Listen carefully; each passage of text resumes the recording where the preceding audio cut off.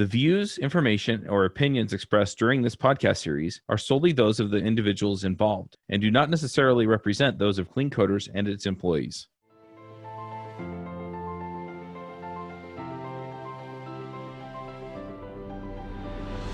Hey, everybody, and welcome back to another episode of the Clean Coders podcast. I'm here with Sandro Mancuso. How's it going, man? I'm good. Thanks, man. Good to be here again. Yeah. How are things looking over in London? Yeah, so it's been okay. It's been okay. Sun is back. So, but yeah, it's all good. Good deal. They letting people go outside during COVID? It's getting better now, but like in the past few days, the numbers are going up again. So it keeps like fluctuating, but most of the restrictions are lifted, but we still have some. Okay. It's good to hear that it's mostly getting better. Yeah. So yeah, hopefully that trend line generally keeps going the right way. So yeah, we still cannot go abroad though. So most of our trips abroad are it's not that they're not allowed, but they have a lot of restrictions. Right. Makes sense. I remember working my tail off to become a senior developer. I read every book I could get my hands on. I went to any conference I could and watched the videos about the things that I thought I needed to learn. And eventually, I got that senior developer job. And then I realized that the rest of my career looked just like where I was now. I mean, where was the rush I got from learning? What was I supposed to do to keep growing? And then I found it. I got the chance to mentor some developers. I started a podcast and helped many more developers. I did screencasts and helped even more developers. I kind of became a dev hero. And now I want to help you become one too. And if you're looking forward to something more than doing the same thing at a different job 3 years from now, then join the Dev Heroes Accelerator.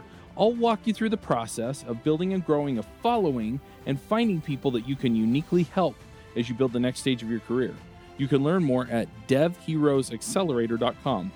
Well, we're talking today about feedback and performance reviews, and we were talking before the show, and you were talking about how your company has kind of gone from some ideas that I've heard out there, right? From people talking about like open salaries and kind of open reviews and things like that to kind of a more traditional setup where you have closed salaries now and things like that. Your review structure is a little bit more, what's the word? Structured in the sense that you do it, I guess, on a more regular basis, and you have a kind of a more regular way of doing it. You're looking for specific things and stuff like that. And I'm really curious because it seems targeted at specific goals. Do you want to talk a little bit about where you were at and what some of the problems were, and then kind of what that transition was like? Sure. This was actually quite an interesting journey for us. Like, just to give context for other people, our company is almost 8 years old, and we have just over 100 people. We have around 110 people in the company. Most of them are technical people, developers and product owners and BAs and so on. We have 3 different offices as well in 2 different countries. So the reason I'm giving that context is more like for people to understand the size that we are, because certain techniques or certain practices or ways of working that we had in the past when we were way smaller or had a single office, they didn't age it very well, let's say. As we were growing, as we were changing shape, we had certain practices were not working so well anymore. So when it comes to salary reviews and pay reviews and open salaries, there were a few things changed. The open salary is the easiest one for me to address because it was not necessarily a need that we have as a business to close. It was not intentional. That's what I mean. It's not that we wanted to close, like we were forced to close. What happens was in Europe, and I think in the US as well, you have all those data protections, like we have GDPR in Europe. And so basically our lawyers said, look, you are breaching the law. You cannot have that open. And then because we could not expose some personal data to other people, then we had even a few ideas and said, well, maybe like when we are hiring people can sign a document or something and say, hey, I authorize my salary to be shared with my colleagues or across the entire company or something like that. But even this has some legal implications as well, because people might feel coerced to do that because otherwise they're not going to get the job, right? So we tried to fight that for like a year and a half or so, and then basically lawyers said, look, you are massively exposed. Is one person that goes out and are a bit upset about that. So then because of law, we closed it. This created already problems. Of course, a company that always had open salaries, all of a sudden closing the salaries created problems. So then what we had to do instead was we have bands. So we have seniority levels, and we have a salary range for each seniority level. And we have that per office as well, because, for example, the rates for London or for Manchester or for Barcelona are different. So then what we did, like we published the level that the person is in and in which office that person is associated to, so that at least you know the range of salaries and the seniority level that each person is. So this is how it's not open. You cannot see the actual number, but you can have an idea of where people are. This is the easiest bit. Mm-hmm. Although traumatic, it was an easier problem to solve. Right. I'm curious just to address this really quickly, because I've heard people like they moralize about this, right? And then I've heard other people where they kind of condemn this. I like the idea of more information just because people can kind of come in and they have a feel for where everybody's at. And I think more information is generally better. But then I've heard other people basically, I've seen companies open up the salary information and then have big fights about it. So yeah, I mean, what are the trade-offs here? So there are a few things. So one is, yes, people want information, but that doesn't mean that they have the right skills or understanding to understand the information that they have access to, right? So, for example, one of the issues that we had is, let's say that you and I work for the same company and we are both developers, right? But we are different people. We are at different stages of our career. But let's say that when I look at you, I will judge you. So this is a thing that happens quite often.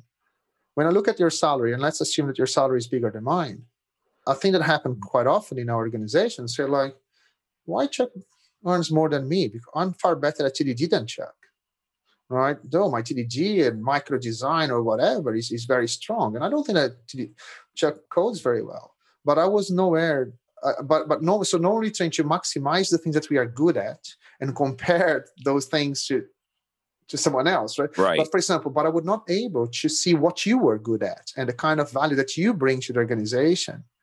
That, for example, let's say that you were very good at managing projects or open new clients or running teams or enterprise architecture or whatever, platform engineering or whatever else, things that I'm not good at. So I would normally de-emphasize those skills that you had. And I didn't even have a way to understand the value that they bring to the company that is bigger than the one that I bring. And that created, so you need a certain maturity. So for example, just opening the salaries is not enough. It sometimes creates more confusion. You need to have a much clearer criteria so that everyone understands what value that they bring. However, even if you try to have a very well-defined criteria, that criteria is always subjective because people are not in boxes, right? So the criteria might serve as a guideline, but it cannot be precise. It cannot put everyone in the same box, right? So it will always have a degree of subjectivity. Yeah, that makes sense. So, and another thing is like we had peer reviews, right? Because one thing, like you have open salaries, but we also had peer reviews, which means that the peers would define your salary. So we try to have a criteria. Yeah, so we had a criteria in there that people could base their opinions on. And then when the time came, when the person reached like a year in the company, they could trigger their own salary review group. So then they would choose we call it a sponsor. So they would choose someone that they trust to run the process in a fair way, but they would choose the sponsor. And then the sponsor would help to create a group that would do the evaluation, let's say. And there were a few rules in who should be selected or not. And there was always one representative of the company that just to make sure that the company doesn't go under because people are giving like ridiculous pay rise to each other. So there were some guidelines in there. But again, guidelines are never enough, right? So basically what happened was it became a popularity context. right? So if people like you, so because they knew that as they were giving feedback, uh, they knew that the feedback that they were given would directly impact your salary. 97% of the feedback was always positive, and the 3% that was negative was just like, oh, maybe Chuck should improve in X. See what I'm saying? So no one ever Yeah. had. Yep. And also the feedback was open. So everything was open. The salary was open. The people that giving feedback, they were open. The feedback that they gave was open and readable, read by everyone. So which means that, for example, I don't want you, let's say that I work in the same team as you. I don't want you to wait for your peer review to give you a feedback about you that will impact your salary, and next day be pair programming with you, right? How could we do that? Even the team lead, let's say if you are my team lead, and if you wait like 12 months and all of a sudden I get a bad feedback from you, how can we work next day together? So then the whole process, although it had that idea of being fair, was actually extremely unfair. And also when the group was assembled, we had people, let's say that you are a mid-level developer, but we had people that have less experience than you to give opinions in how you do your job. And right. But they don't have an idea of what would be the expectations for someone at your level, because they are not there yet in their journey, in their careers. See what I'm saying? So in order for someone to give a constructive feedback, unless it was personal, for example, I don't like how Sandro talks. I think that he's a bit rude. So all this personal stuff, yeah, any person at any level can give to you. But for example, they cannot, like someone that just start their journey, that just start their career, they are a few years of experience. They cannot come to someone that has been in the industry for a very long time, there's a much higher salary, and try to decide what is the expectations from the company on that person. Yep. They don't have that skill. So the whole process, although looked very fair and very cool and open and transparent, was actually completely broken. So people, given the people within those groups, it was a popularity contest, as I said. So they would get, it was very subjective. And how much I like you and how much I don't. And then they would pick a number and everyone had big salaries and no one was performing well. Yeah, it's interesting that you bring this up too, because, and we're going to put aside like all of the political garbage from the Basecamp thing, but one of the things they got rid of was their 360-degree reviews, which included peer reviews, right? So it was peer reviews and then it was from your boss, so it was basically the idea was your subordinates, if you had any, your peers, and then your supervisors, right? Would all be part of your job review. And yeah, they basically said they were eliminating it for the same reason, right? Anybody who was at your level or below, it was all fluff, right? It was only your direct supervisor, who essentially had skin in the game as far as how you performed, was giving you critical feedback. Yeah. What we decided to do now that we have a more traditional approach, and now we understand why companies have a more traditional approach, more like coming from your manager or for people that are above you. So we try to still remain a little bit hybrid. So the actual decision, the final feedback, the one that will actually influence the salary and stuff, will still come from the manager, from the person above you. But what we kept in the process was the consultation. But now the people above, because first, let's say that I'm your boss. Let's say I'm a team lead and you are in my team, right? I know I'm accountable for that team, for that project, right? Right. So I have expectations of my team member in how they need to perform and evolve. And my boss, the same thing, right? So my boss has, for example, they delegated stuff. Hey, they said, hey, Sandro, this project is yours, this client is yours, and I need to perform. They know what they need from me, right? But you as a team member, I need this outcome, right? Exactly. So, but you as a team member, for example, you cannot know or judge me in the work that I'm doing, given what my boss expects, right? So then what we did was the person doing the review that has the final saying is someone that knows the job well, and they are further up in the journey, right? In the career, right? So they know what is expected. They are one or two levels above you, right? So then, but we kept the consultation. They will still speak to people with the well-defined criteria that we have, but that feedback will be anonymous. So for example, because it's still important to us, the personal side, for example, it's important for me to speak to the team members or to say, like, for example, one thing is, yeah, you are great at platform engineering or whatever, but you are a dick, like no one wants to work with you.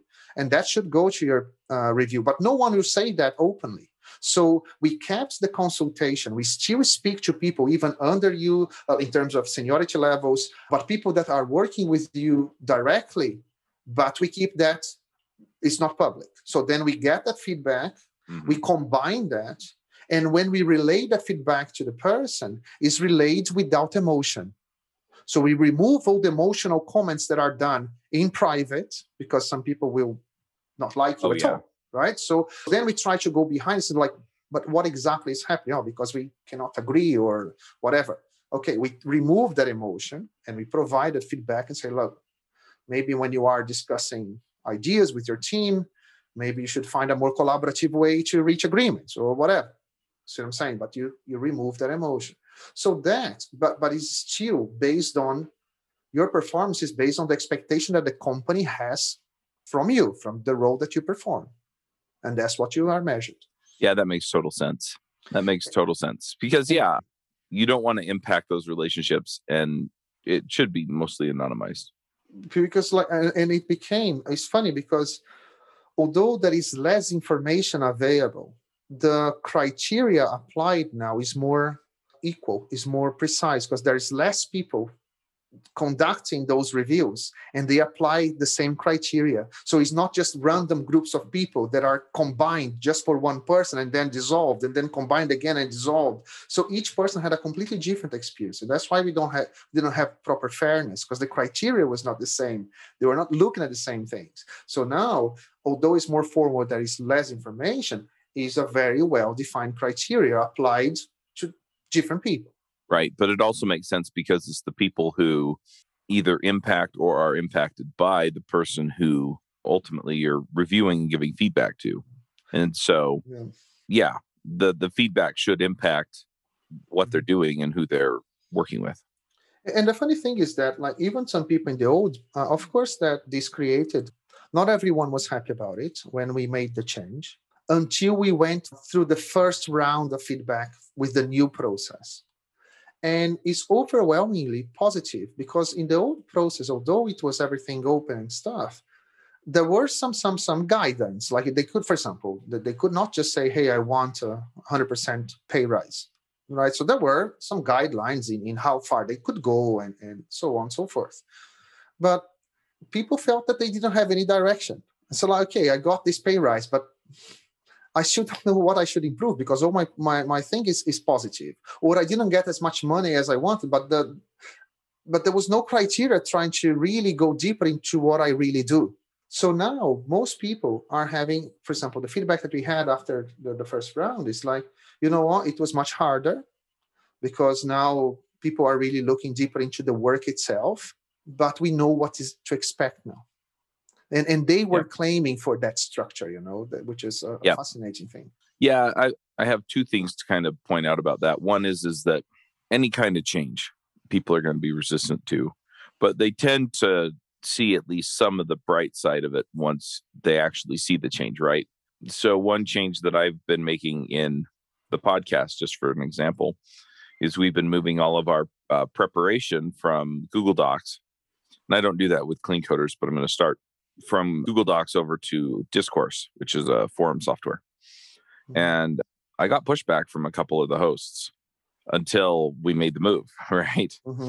And what they found was that our guests, for whatever reason, I don't know why, but our guests are way more likely to give us the preparation information, the prep docs, the links to their articles, whatever it is that we need on a Discourse forum. And as soon as that started happening, they're like, oh, we are all in on this, right? And the other thing is we're also be able to maintain, because we also have a Discord server. That gets confusing, Discourse. But we can maintain long running threads of conversation. And so we can be like, hey, if we have a cancellation, what topics do we want to have or whatever, right? And so they're seeing the benefit now. And that makes a big difference. And so any change kind of comes along with that kind of thing. But yeah, I really see this as a positive, what you're talking about, because now people kind of get this direction. I'm curious, when you're doing a performance review, do you have specific areas or a specific process that you have the supervisor or whoever's doing the review go through so that you can say, hey, you need to check on these things, you need to talk to these people, and make sure that you kind of get this well-rounded approach or cover certain areas, right? So that people get the areas that they need? Yeah, so this we had actually even before, even when it was open, we sat down with a lot of people from our development community, let's say, and we came up with what are the areas that were important for us in terms of skill set. So this worked well to a certain degree. And when you do things by committee, like this is another thing that we discussed, like this is always a mistake. Don't do things by committee. I'll get a group that really care about that, is really impacted by that, create like a draft, like put a lot of thinking, create a draft, and then use the draft to build on top. But don't try to come up from scratch, because like when we got everyone, that's a mistake we made, like at the beginning. Oh, let's sit down, all these developers and people say, like, let's come up with the skill sets that are important.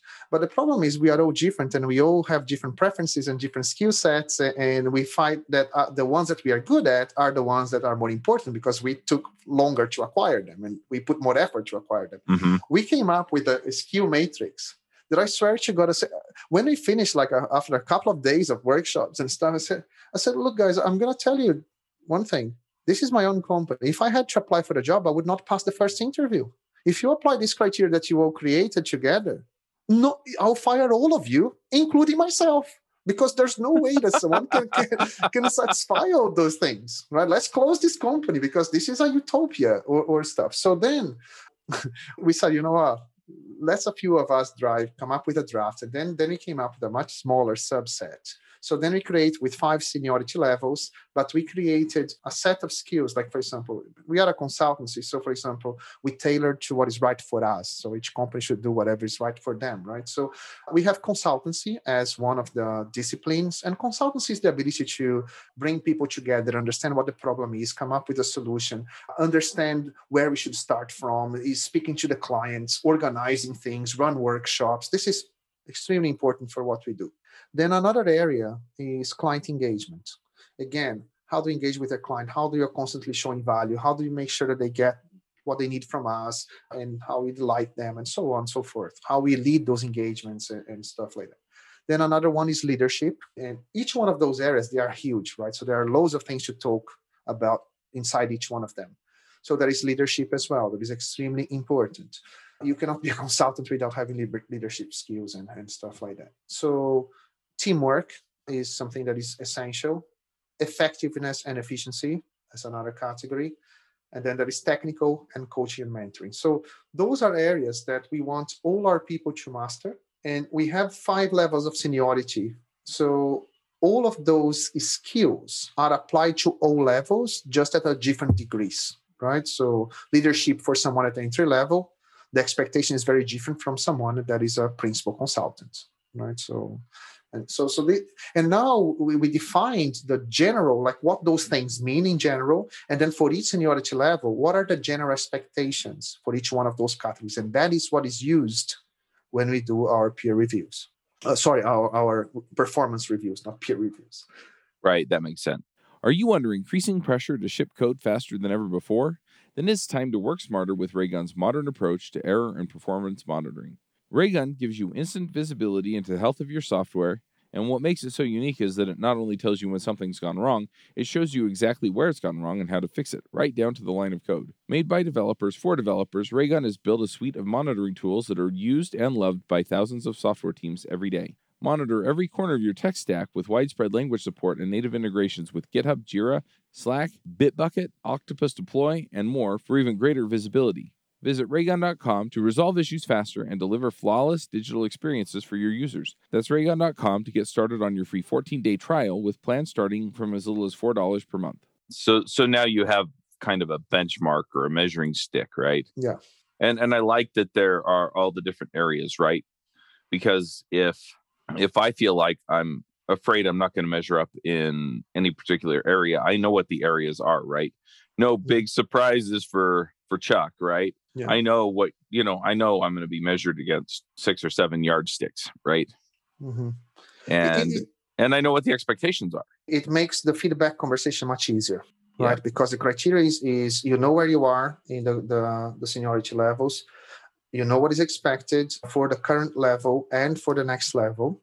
So when we have a conversation about when you need to give the feedback, it can be focused. It's not about I like you or I dislike you. It's about like, okay, this area here, this is what you are doing well. This is what you're not doing so well. The next one, this is what you need to improve on. This is what it becomes far easier to have that conversation. Mm-hmm.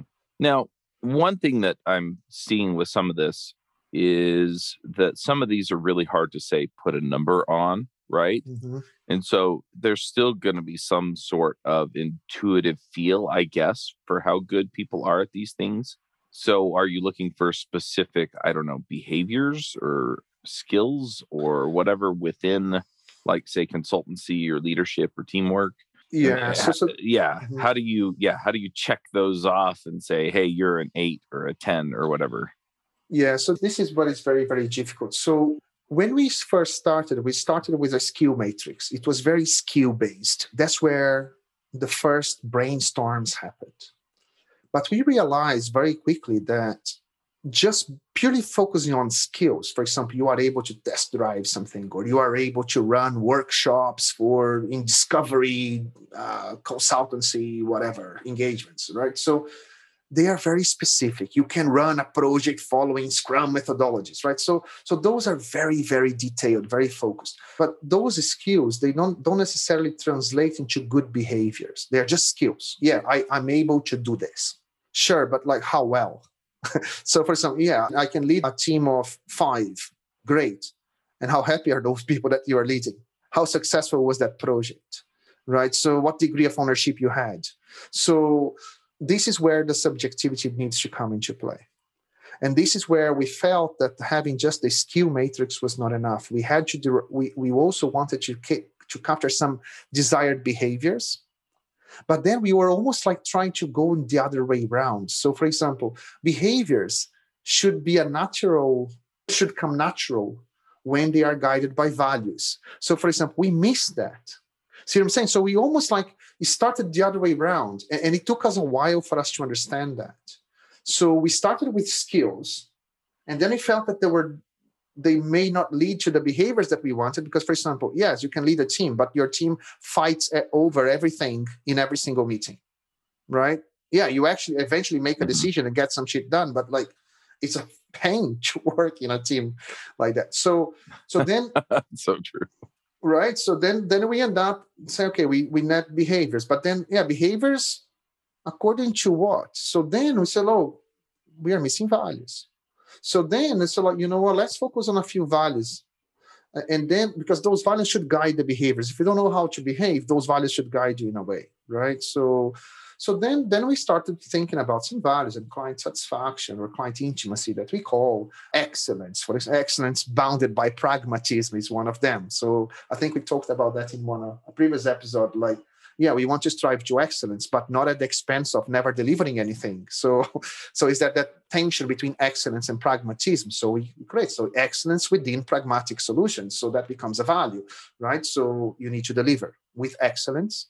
So then with that, for example, being a good citizen, right? So being a good team player. This is what is expected for everyone. This is not like a matrix. This is not something that you evaluate someone on. So, I mean, it doesn't matter if you are a junior or an extremely senior profession. This is not something that we should be talking about, oh, you know what, like in the degree of how much of a dick you are here. You are number 3, right? So we should not be having that conversation, you know?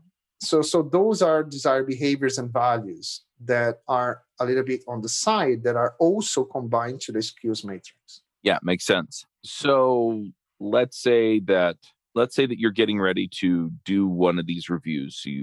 What's the overall process then? So do you go and kind of follow somebody around? Do you go talk to their coworkers, pull all this stuff together, and then sit down with them and and talk through it with them, or do you talk to them first and then come back and follow up with them, or what's kind of this process look like? Yeah. So basically, like one thing that is important to say, we have this review happening every quarter, but the salary review is only done once a year. So we have twice a year, we have two periods where salaries are reviewed, and you as an individual will be in one of them depending on when you join the company. Yeah. So then, as we do that every quarter, it allows us to have a very honest feedback without having a big impact on your salary, and give you time to prepare so that when your round of salary review comes, there is already a thread of conversation and you know what to expect. You will not be upset if things don't go I the always way love you those. It's like we're doing raises, surprise. Oh, there's a problem. So we decided to make that every quarter. So the way it works currently, because we are still in the beginning of trying this approach, is still quite taxing for the people running that. For example, I had to run a lot myself. So for example, I'm although I'm not the founder of the company, but I'm also the engagement management manager in one of our largest projects. And we have like 25 people in it. So I had to do 25 peer reviews just in that project, on top of all my senior management and other areas of the company. So basically what we've done, I went to each person, the ones in that project that directly reported to me as an engagement manager, there are 3 of them. I sat down with them. So first of all, I spoke to their peers in private and got their feedback. Because I'm the engagement manager of the project, I'm working with them almost on a daily basis. So we push the review to be done by the person that is closer to you, but is still in a higher position. Because those people, they are the ones that expect you to perform a certain job. They know exactly what the expectation is because they are the ones setting that expectation. Right. And they are accountable for your failure is their failure, right? So your success there's. So and they probably see you doing the job more regularly than somebody another level or 2 or 3 up. That's right. So then for the ones that directly report to me, I speak to them on a daily basis. And then, so I spoke to their peers and a few people below them in the teams. I got private feedback. I removed the emotion, and then I created my own feedback. And I asked the reviewee, right, the person being reviewed, to write their own self-assessment within the same criteria. So they went like the consultancy, how they see themselves given where they are, which areas they are doing well, which areas they should improve. Client engagement, which areas they are doing well, what they should improve. So they had their own self-assessment, and given the feedback that I gathered, plus my own judgment, I had my feedback. And then I shared that with the person read, and then we had a conversation about that. Then we went, okay, this is my perception, and this is your perception. And where they match, move on, nothing to talk about. Where they didn't match, then that's where we had to align that perception. Right. And that's how it was done. And then we had a small summary of like, yeah, those are the areas that you need to improve. Those are the areas that are doing well. Just keep doing what you are doing, and that's it. So what do you do if somebody says, I am totally a 10 in project management, and you're like, you are totally a 3 in project management, right? Where it's a total mismatch, and they just, they're not going to budge on it, right? That's got to be a hard one to just. It very rarely happens. Right? We had quite a few difficult conversations, but normally when that happened, there is a failure in the interpretation of what the expectation is.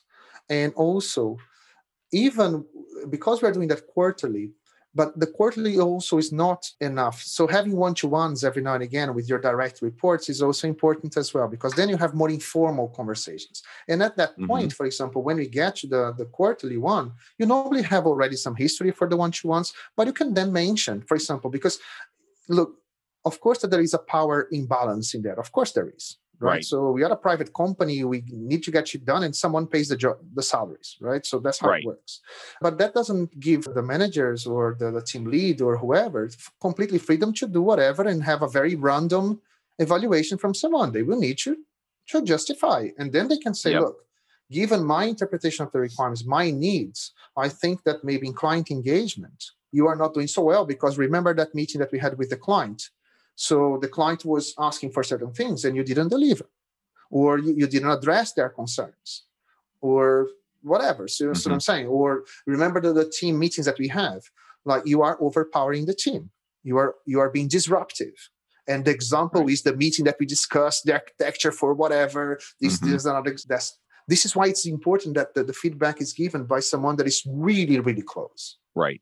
Because then we can talk about specifics. Right. What about the hard conversations like, dude, you're kind of a jerk, or dude, you really are a jerk, right? Or nobody wants to sit by you because you smell. I mean, I'm just trying to think of the things that nobody wants to say to anybody else ever, right? Yeah. So fortunately, they tend to be a very, very, very tiny percentage of the conversations that we have, but they happen. And they will continue to happen as we grow, as people come in. And another thing that we learned, that what is important is that people it's not a binary thing. For example, either you suck or you are a great person. Right. Right. So you have areas that let's say, you don't communicate well, you are a jerk in terms of like when you are collaborating with people or in areas that you are very passionate about, you don't listen to anyone. It's either your way or it's not going to happen. Right. But there are maybe there are other things that this person does well. So you need to find that balance. For example, you need to acknowledge part of that conversation is, first of all, acknowledge some of the areas that this person is good at. And then you focus, okay, but this area here, look, this is the how I feel when I work with you. This is like, given the feedback that I collected, this is somehow some people feel about when they work with you. It doesn't matter what you think. So this is how we feel about the work that you are doing or how you interact with other people. Right. And at the end of the day, like, you need to address that. It doesn't matter if you think otherwise, because this is how we think. And there is an power imbalance, and there will always be an power imbalance. There always will be. If you want to do whatever the hell you want, start your own company and work as an independent consultant. Right? Yep. And then you do whatever. Nope, that makes sense. Yeah. Because I mean, I can imagine. And I've run my own company for 10 years, right? And I've had some of those conversations. But generally it's, hey, this isn't happening the way that I want it to, right? And I've addressed this with you several times, right? So something needs to get fixed. And usually it turns out to be some kind of ego problem one way or the other, right? Or a communication issue one way or the other, right? And so sometimes it's me swallowing my own pride, right? And sometimes it's them, kind of going, yeah, clearly I wasn't listening or something like that. And yeah, it's not fun. But at the end of the day, there's an outcome that, yeah, you have to have as a company. And so realistically, you have to have the conversation.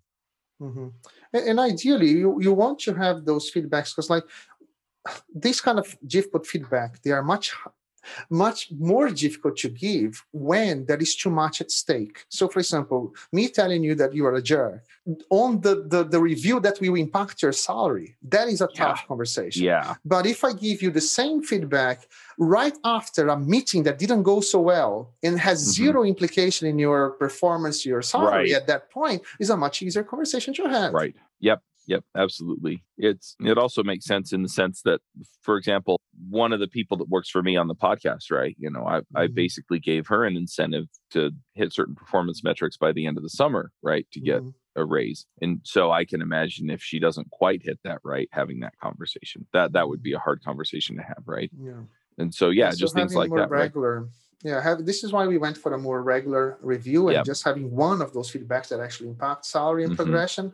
Because it's salary and promotions, right? So, So this is another thing that we've done. Like, for example, the bands, they have a ceiling. So once you hit that ceiling, you're not going to progress in salary unless that you are promoted. And being promoted means you need to take more responsibilities, because the next level of seniority implies getting more responsibility.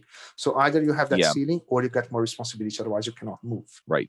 So, I mean, we're kind of moving into that salary and feedback area. So, how do you tie the two together, right? Yeah, so there's plenty of research out there, and some people listening might be thinking, but we should never tie feedback to salary, right? So Yes, I understand that. But ultimately, there is a salary review that needs to happen every year. And there is a criteria that needs to be applied so that to decide if there is going to be a salary review, a salary increase. And if yes, of how much, right? So you can, I don't think that you can fully detach feedback. Right. There's a decision to be made and there's going to be criteria to make it. Oh, absolutely. Because me on the receiving end, let's say if it's my salary on the line, I will want to know precisely why I didn't get a salary or why I get X percent instead of whatever, right? So, but that is the worst, as I was saying. So that's the worst moment to have this discussion. I would rather, when I go to the one, the review that will impact my salary, I would rather go to that meeting already knowing what's going to happen.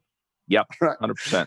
So then this is what we try to do, is to tighten, having more feedback loops, so that we get there. So, but there is still, of course, it needs to be, in my view, I cannot think otherwise, a relationship between the feedback that you receive, the work that you're performing, and then, of course, your salary and promotions. I cannot see a way around that. Yep.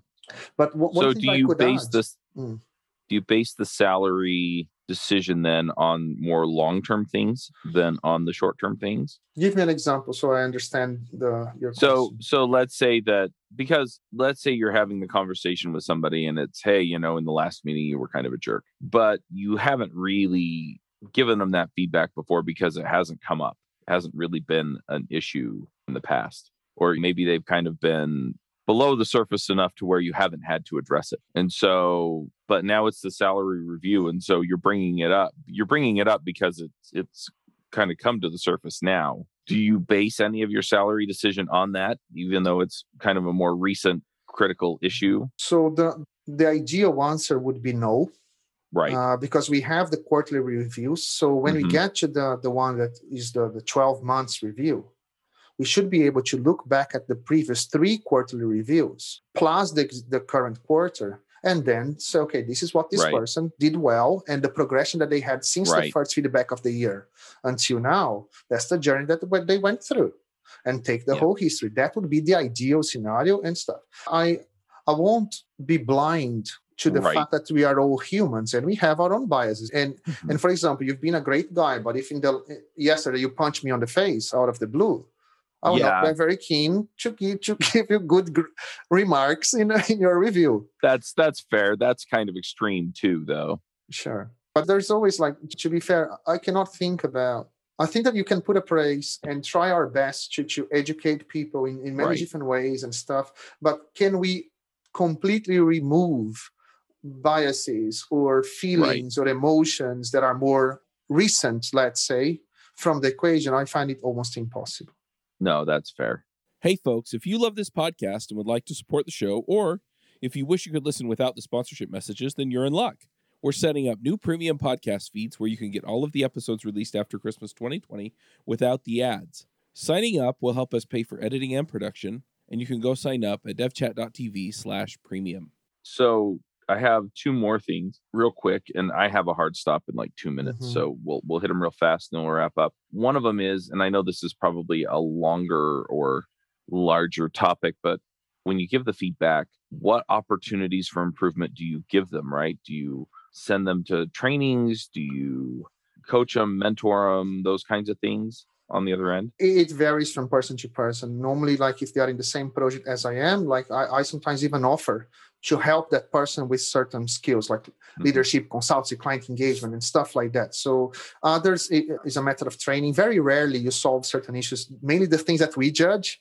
You don't have anything in there that you can just do a cut or learn AWS and improve, so most of the things are more subtle than that. But we are trying to align, let's say, our career progression strategy with the different types of trainings and the recruitment process to the same criteria, because we want to make this criteria, that the things that we value, are universal, have that as a holistic approach to the entire company in terms of recruitment, training, culture, and of course the reviews themselves. Yep. And then the other one is we've been talking mostly about negative feedback. How do you give positive feedback?